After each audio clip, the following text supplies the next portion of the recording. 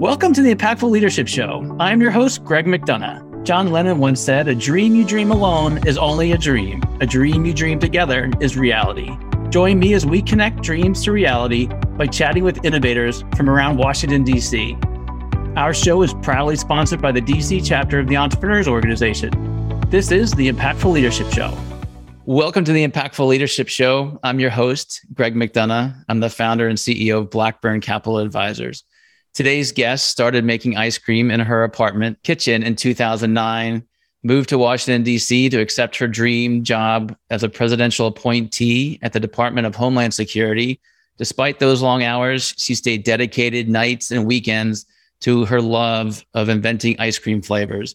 In 2013, she attended the famous Penn State University ice cream seminar, which I never knew there was one, and started selling 12 flavors in grocery stores and restaurants. In July of that year, Ice Cream Jubilee was voted People's Choice for Best Ice Cream at the DC Scoops competition. Please welcome the founder of Jubilee Ice Cream, Victoria Lai. Hi, Greg. Thanks for having me. It's awesome to have you. Nice to see you again. Great to see you. So this podcast is around leadership. And my favorite question to ask my guests is, please tell us some misconceptions in leadership. Well, I've been doing some thinking about that because I feel like I've been a little bit of an accidental leader. One of my first positions when I was just starting out after school, or even as a college student working on political campaigns, was volunteer coordinator. And I feel like being a volunteer coordinator on a political campaign has colored my entire perspective of management and leadership, because you need to find the common ground between the people that you're working with, not the people who are working for you, to make sure that you have a common goal and a common dream that you're working together to achieve. There's a lot of communication. There's a lot of back and forth. And the better that you can communicate and empathize with other people, the better you can achieve that common vision. Awesome. Let's dig into that a little bit deeper. And especially in the volunteer roles, right? Those I find really bring out leadership because you're all there volunteering. And so it's different than managing employees. So talk to us about your perception going into that role versus the reality of how the role sort of unwound or came to be. Oh gosh, there were so many misconceptions with that. First of all, I was probably 19 years old. This was my first position, first employment, going to a hotshot undergraduate school and just thinking that the world is my oyster and people should listen. A lot of the volunteers on political campaigns, back in the 90s, perhaps today too, are, senior citizens, retired individuals, people who have a lot of opinions about the way that the world was and the way that the world should be. And if you come into it as, under 20 something saying, I am going to rule the world. I know how things are going to work. Let me impose my technology on you and tell you the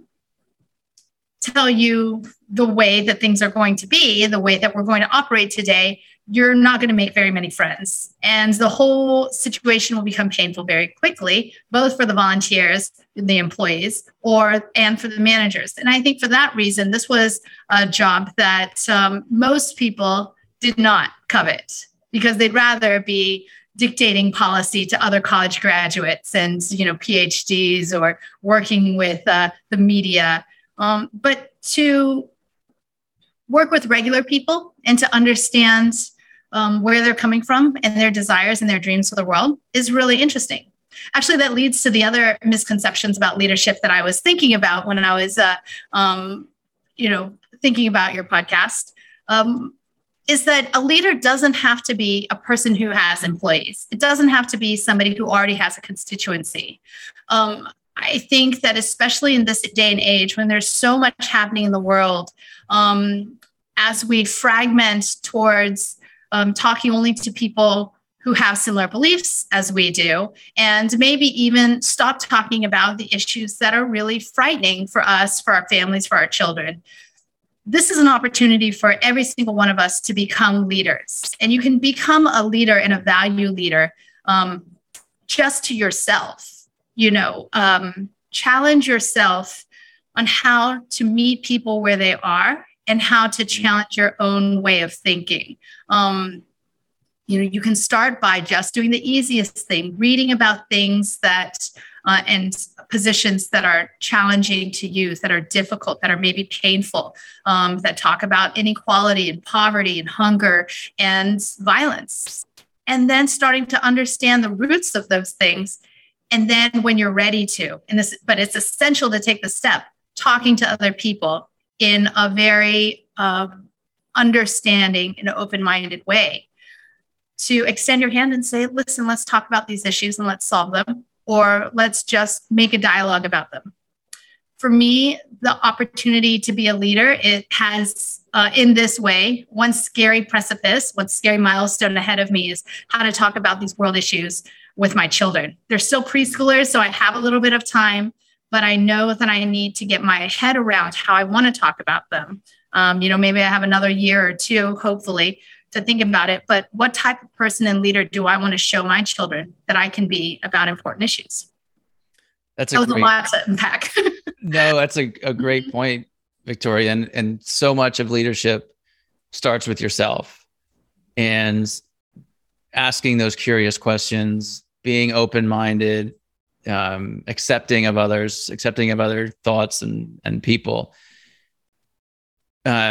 And then having that and then the family leadership is also is another important step, right? So to your point, it's not just you running a business and therefore you're a leader. Leadership comes in many different forms. It comes from how you are present in your family. It comes how you're present with yourself. Talk to us a little bit more around your leadership journey and how your self-discovery went. You just mentioned leadership of self. I suspect when you were 5 years old, you didn't think that. And so at some point in time in your life, that light bulb went on. I'd love to hear sort of what the circumstances were when you started thinking that way. Well, when I was growing up in Houston, one of my passions when I was in high school was working with the local Asian American community to try to see how we could increase Asian American representation in government.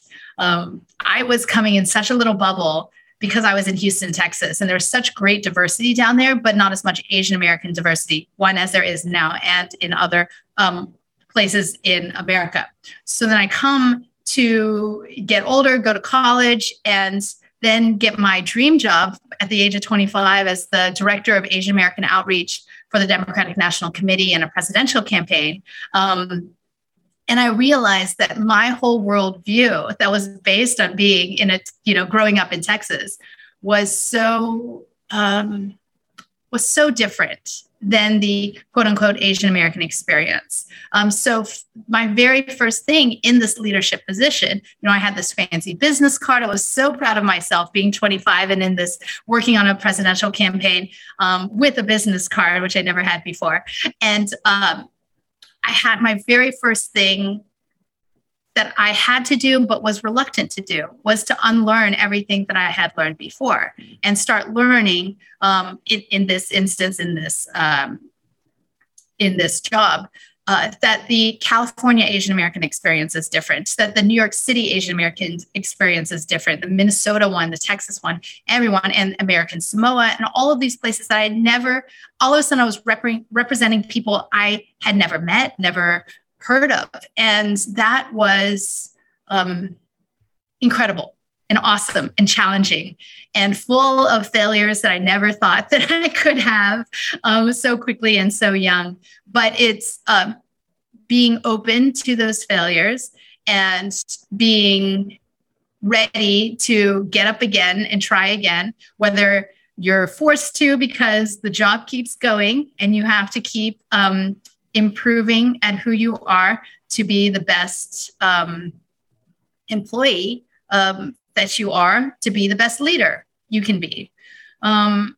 So I always was interested in leadership, but I never thought introspectively about what that meant. I think it's just because I liked talking to people and I thought that was what leadership was. My view of leadership in and then from there, after working on the presidential campaign, then I went and worked for a law firm, and then I clerked for a judge. Clerking for a judge, and then ultimately working at the Department of Homeland Security in an appointment position. In both those positions, you have to lead in a different way, which means being the best employee, being the best worker, being the best document writer, thinker that you can be. Doesn't mean talking to people. You are not in charge or in front of the camera in any means. And so learning that being the best leader can mean being the best supporter of your boss in a silent way. That was an important lesson for me as well. And then, coming around and now as the leader of Ice Cream Jubilee, I think these last few years have been really challenging. One thing that I'm really proud of is being able to talk to my employees about important issues that are happening. When the Black Lives Matter movement and demonstrations came through Washington, D.C., it was really important for me to stop and talk to our employees about it, because our employees, especially at the Navy Yard location that you see behind me, is staffed mostly by residents of Washington, D.C. from the Southeast neighborhoods who are predominantly African American, who have all experienced violence in some shape or form towards their family or a family friend or somebody that they know, or the constant stories that they hear from their neighbors. Being able to say, this is not just a march for people out of town. Like, what does this mean to you? And then a few months later, when I felt very passionately about talking about Stop Asian Hate and the AAPI violence that was happening across the country, we had a level of trust where we could talk about what's happening in our country. And I've been so proud of them now. I've overheard conversations about, who should we support for mayor, or who should we support for city council, or like, what are the policies that we want to happen in our neighborhoods. I think that social engagement that I see happening, that conversation that happens without me, is something that I'm really proud of. And you absolutely should be. And thank you for sharing that. Walk us through connecting the dots between your early leadership conversation that we just had, and having and leading your team at Ice Cream Jubilee during these very difficult times. Is there a theme or something you could point to that was very early on in your career path that gave you the courage and the open-mindedness to have those conversations during that difficult time? So I have to be honest with you. In my family, in my Asian American family, we didn't talk very much about social issues that were happening. I didn't learn until I was almost out of high school that my mother and father voted for different political parties, and they just never talked about it at home. I always thought that was very entertaining to realize what they were doing for a successful marriage. But I think that, in my education, I went to Wellesley College, and working with other people who were very interested and leading political dialogues. That's how I learned that the only way to move forward is to talk about hard things. And if you only think that talking about hard things happens on the stage of a presidential debate, then progress will never be made, because the actual progress happens neighbor to neighbor, coworker to coworker. Progress happens when, one person has a conversation that didn't go the way that they planned, but they learned how to have that conversation a little bit better the next time. And that constant repeat and trying and failure with the vision of building bridges and making friends and building understanding. that diligence is part of personal leadership. I completely agree. And as I think about, the entrepreneurs or the business owners or the budding entrepreneurs that listen to our podcast, having those difficult conversations as a leader of a team, your family, yourself, is critical. And it's a huge component of how the world needs to operate. And so thank you for sharing those insights. Shifting focus a little bit, Victoria, I'd love to hear your story in a little bit more detail than what I put in the intro, from, making ice cream in your kitchen, or even go before that. When did it become a passion, to walking away from a presidential appointee position and saying, I'm going to get into the retail space? Walk us through your journey, please. Yeah, absolutely. I feel so fortunate to have had multiple dream jobs in my life. When I finished high school, I dreamed of being the president or being an elected leader. And I'm so glad that my path has opened up to other options in this. One thing that I always knew when I was growing up in Houston is that even though academics were fine, I loved music and athletics and other things, I loved creating tangible products with my hands. I was very crafty, but I was also a constant baker. My mother is an entrepreneur. She builds in construction. So she builds residential houses, and she did that all through my high school career. And she's just now started building another house. So she's having a second career after retirement. Seeing my mother as a Chinese woman in construction in Houston without speaking Spanish succeed and really not think too much of the hard work that has to go into running a business like that and succeeding really colored my whole perspective of what is work, what is passion, what is weaving all of that with family life. I think that having strong role models always creates new opportunities. So I never really thought, but so she would go off and have construction. She would pick me up from school. She would come and see my theater productions, but then she would also be baking fruit tarts and chocolate cakes and all sorts of things at home. I always thought that baking and having dinner parties was something that everybody did as a side thing. It was just a fun side ambition to have. So when I finished checking a lot of boxes in my career pursuits and went to law school and found myself in a wonderful corporate law firm where I simply wasn't happy. It was a wonderful place with wonderful people that did great work that just didn't fit who I was. I returned back to what truly makes me happy, which is the memories of sharing ice cream with my father and my sister when he would come home from work, and the satisfaction of making and sharing something tangible. Through that, I came to the realization that absolutely every person has a happy memory of ice cream.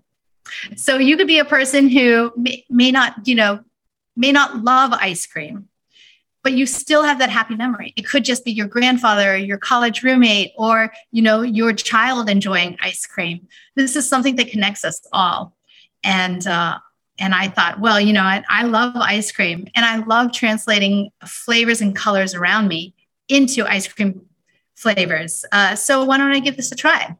I also, had been baking pies for a while, but I was very, very annoyed and frustrated with the fact that I couldn't bake a beautiful pie, have a slice at home, and then bring it to a dinner party. That is just not acceptable to do and to give. But when you have ice cream, you can taste a little bit as you go, save a little bit at home, and then still present it to people who will be just as thrilled to have a new homemade flavor of ice cream. So that's how I got started.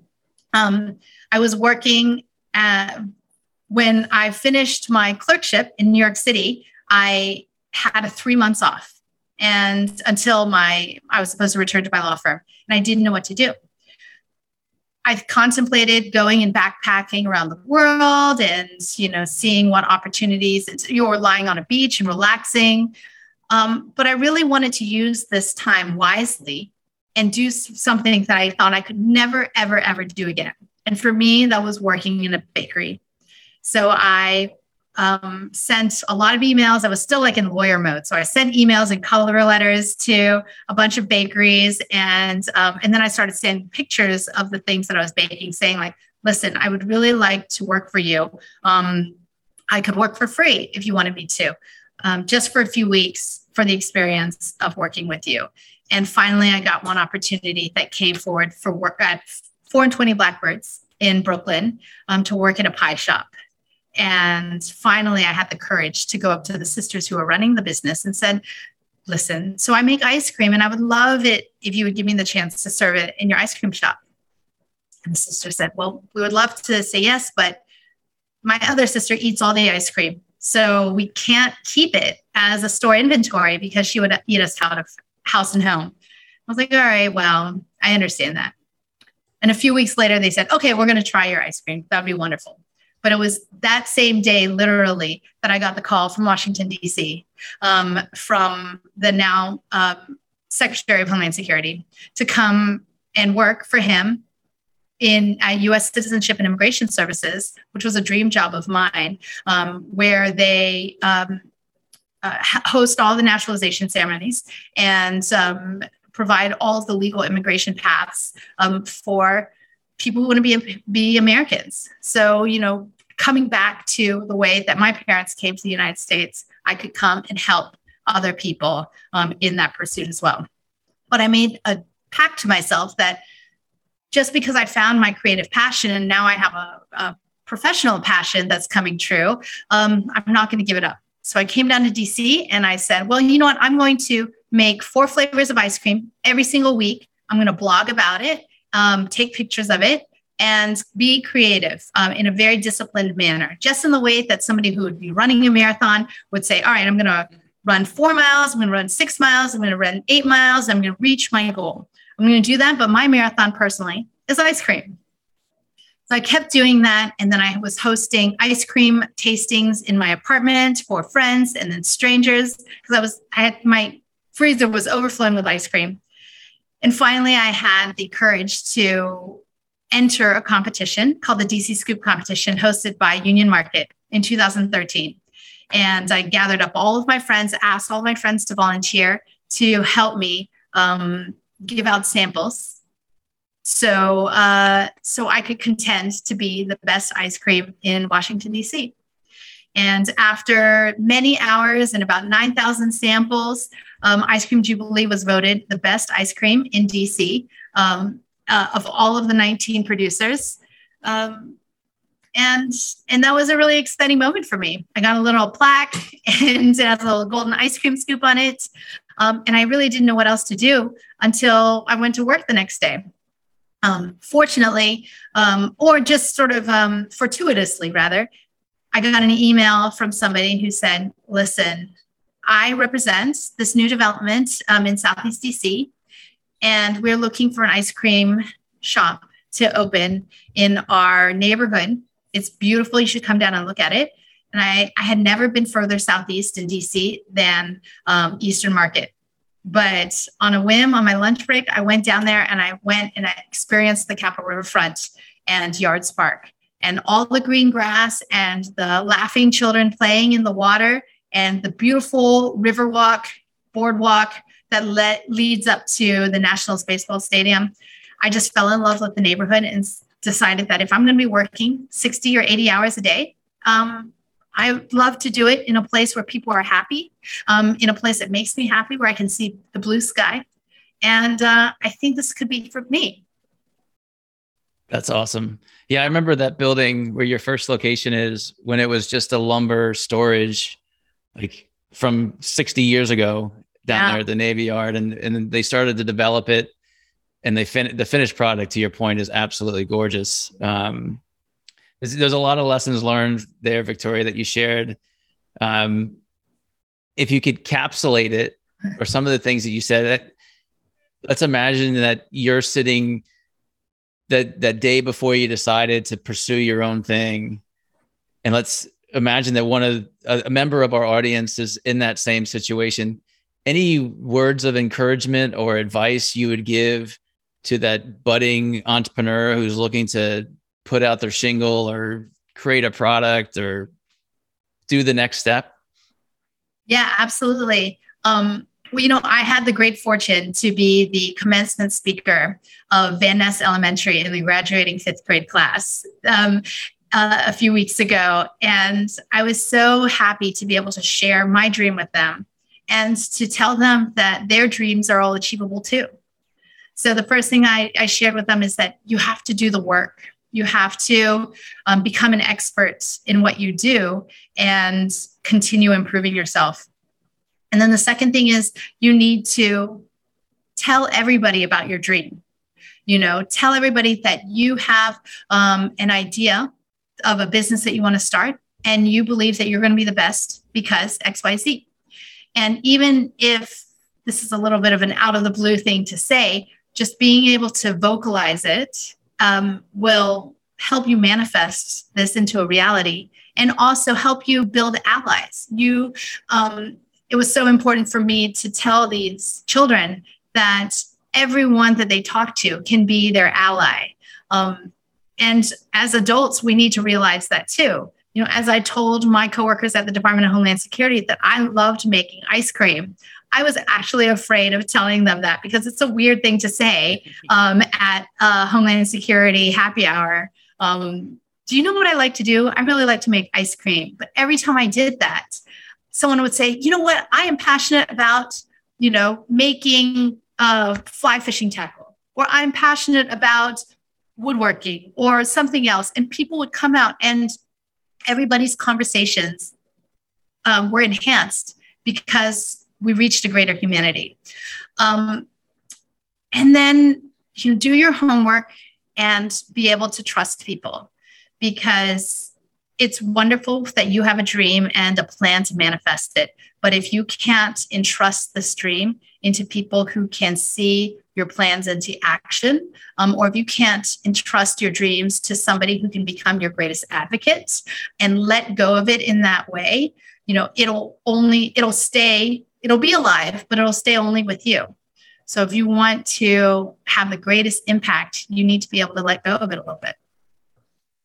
I am fascinated to watch what those 5th graders are going to turn into after hearing those lessons, because you're spot on. And what a great message for especially early childhood. Victoria, just wrapping up, how can people find you if they're interested in connecting with you? Yeah, absolutely. So you can contact Ice Cream Jubilee through our website, icecreamjubilee.com. I'm also on LinkedIn, and we're on Instagram and Facebook and Twitter at Ice Cream Jubilee. And Ice Cream Jubilee stores there are 3 in the DC area, one at in the Navy Yard at 301 Water Street, one at 1407 T Street, right off of 14th, and one in Ballston Quarter. Ice Cream Jubilee pints are actually also in all the Whole Foods in Virginia, Maryland, DC, and Pennsylvania, and we ship nationwide. And ice cream makes great gifts. And I can tell you, if you haven't tried it, it will change your life. My children still talk about our first visit to your Navy Yard location when you first opened. Victoria, it's wonderful to have you on our show. Thank you for the time and insights you've given us. Thanks so much. It's great to see you. And that's a wrap, my friends. Thank you for spending your time with me. For show notes and other episodes, visit us at impactfulleadershipshow.com. One last food for thought. Walk on with hope in your heart, and you'll never walk alone.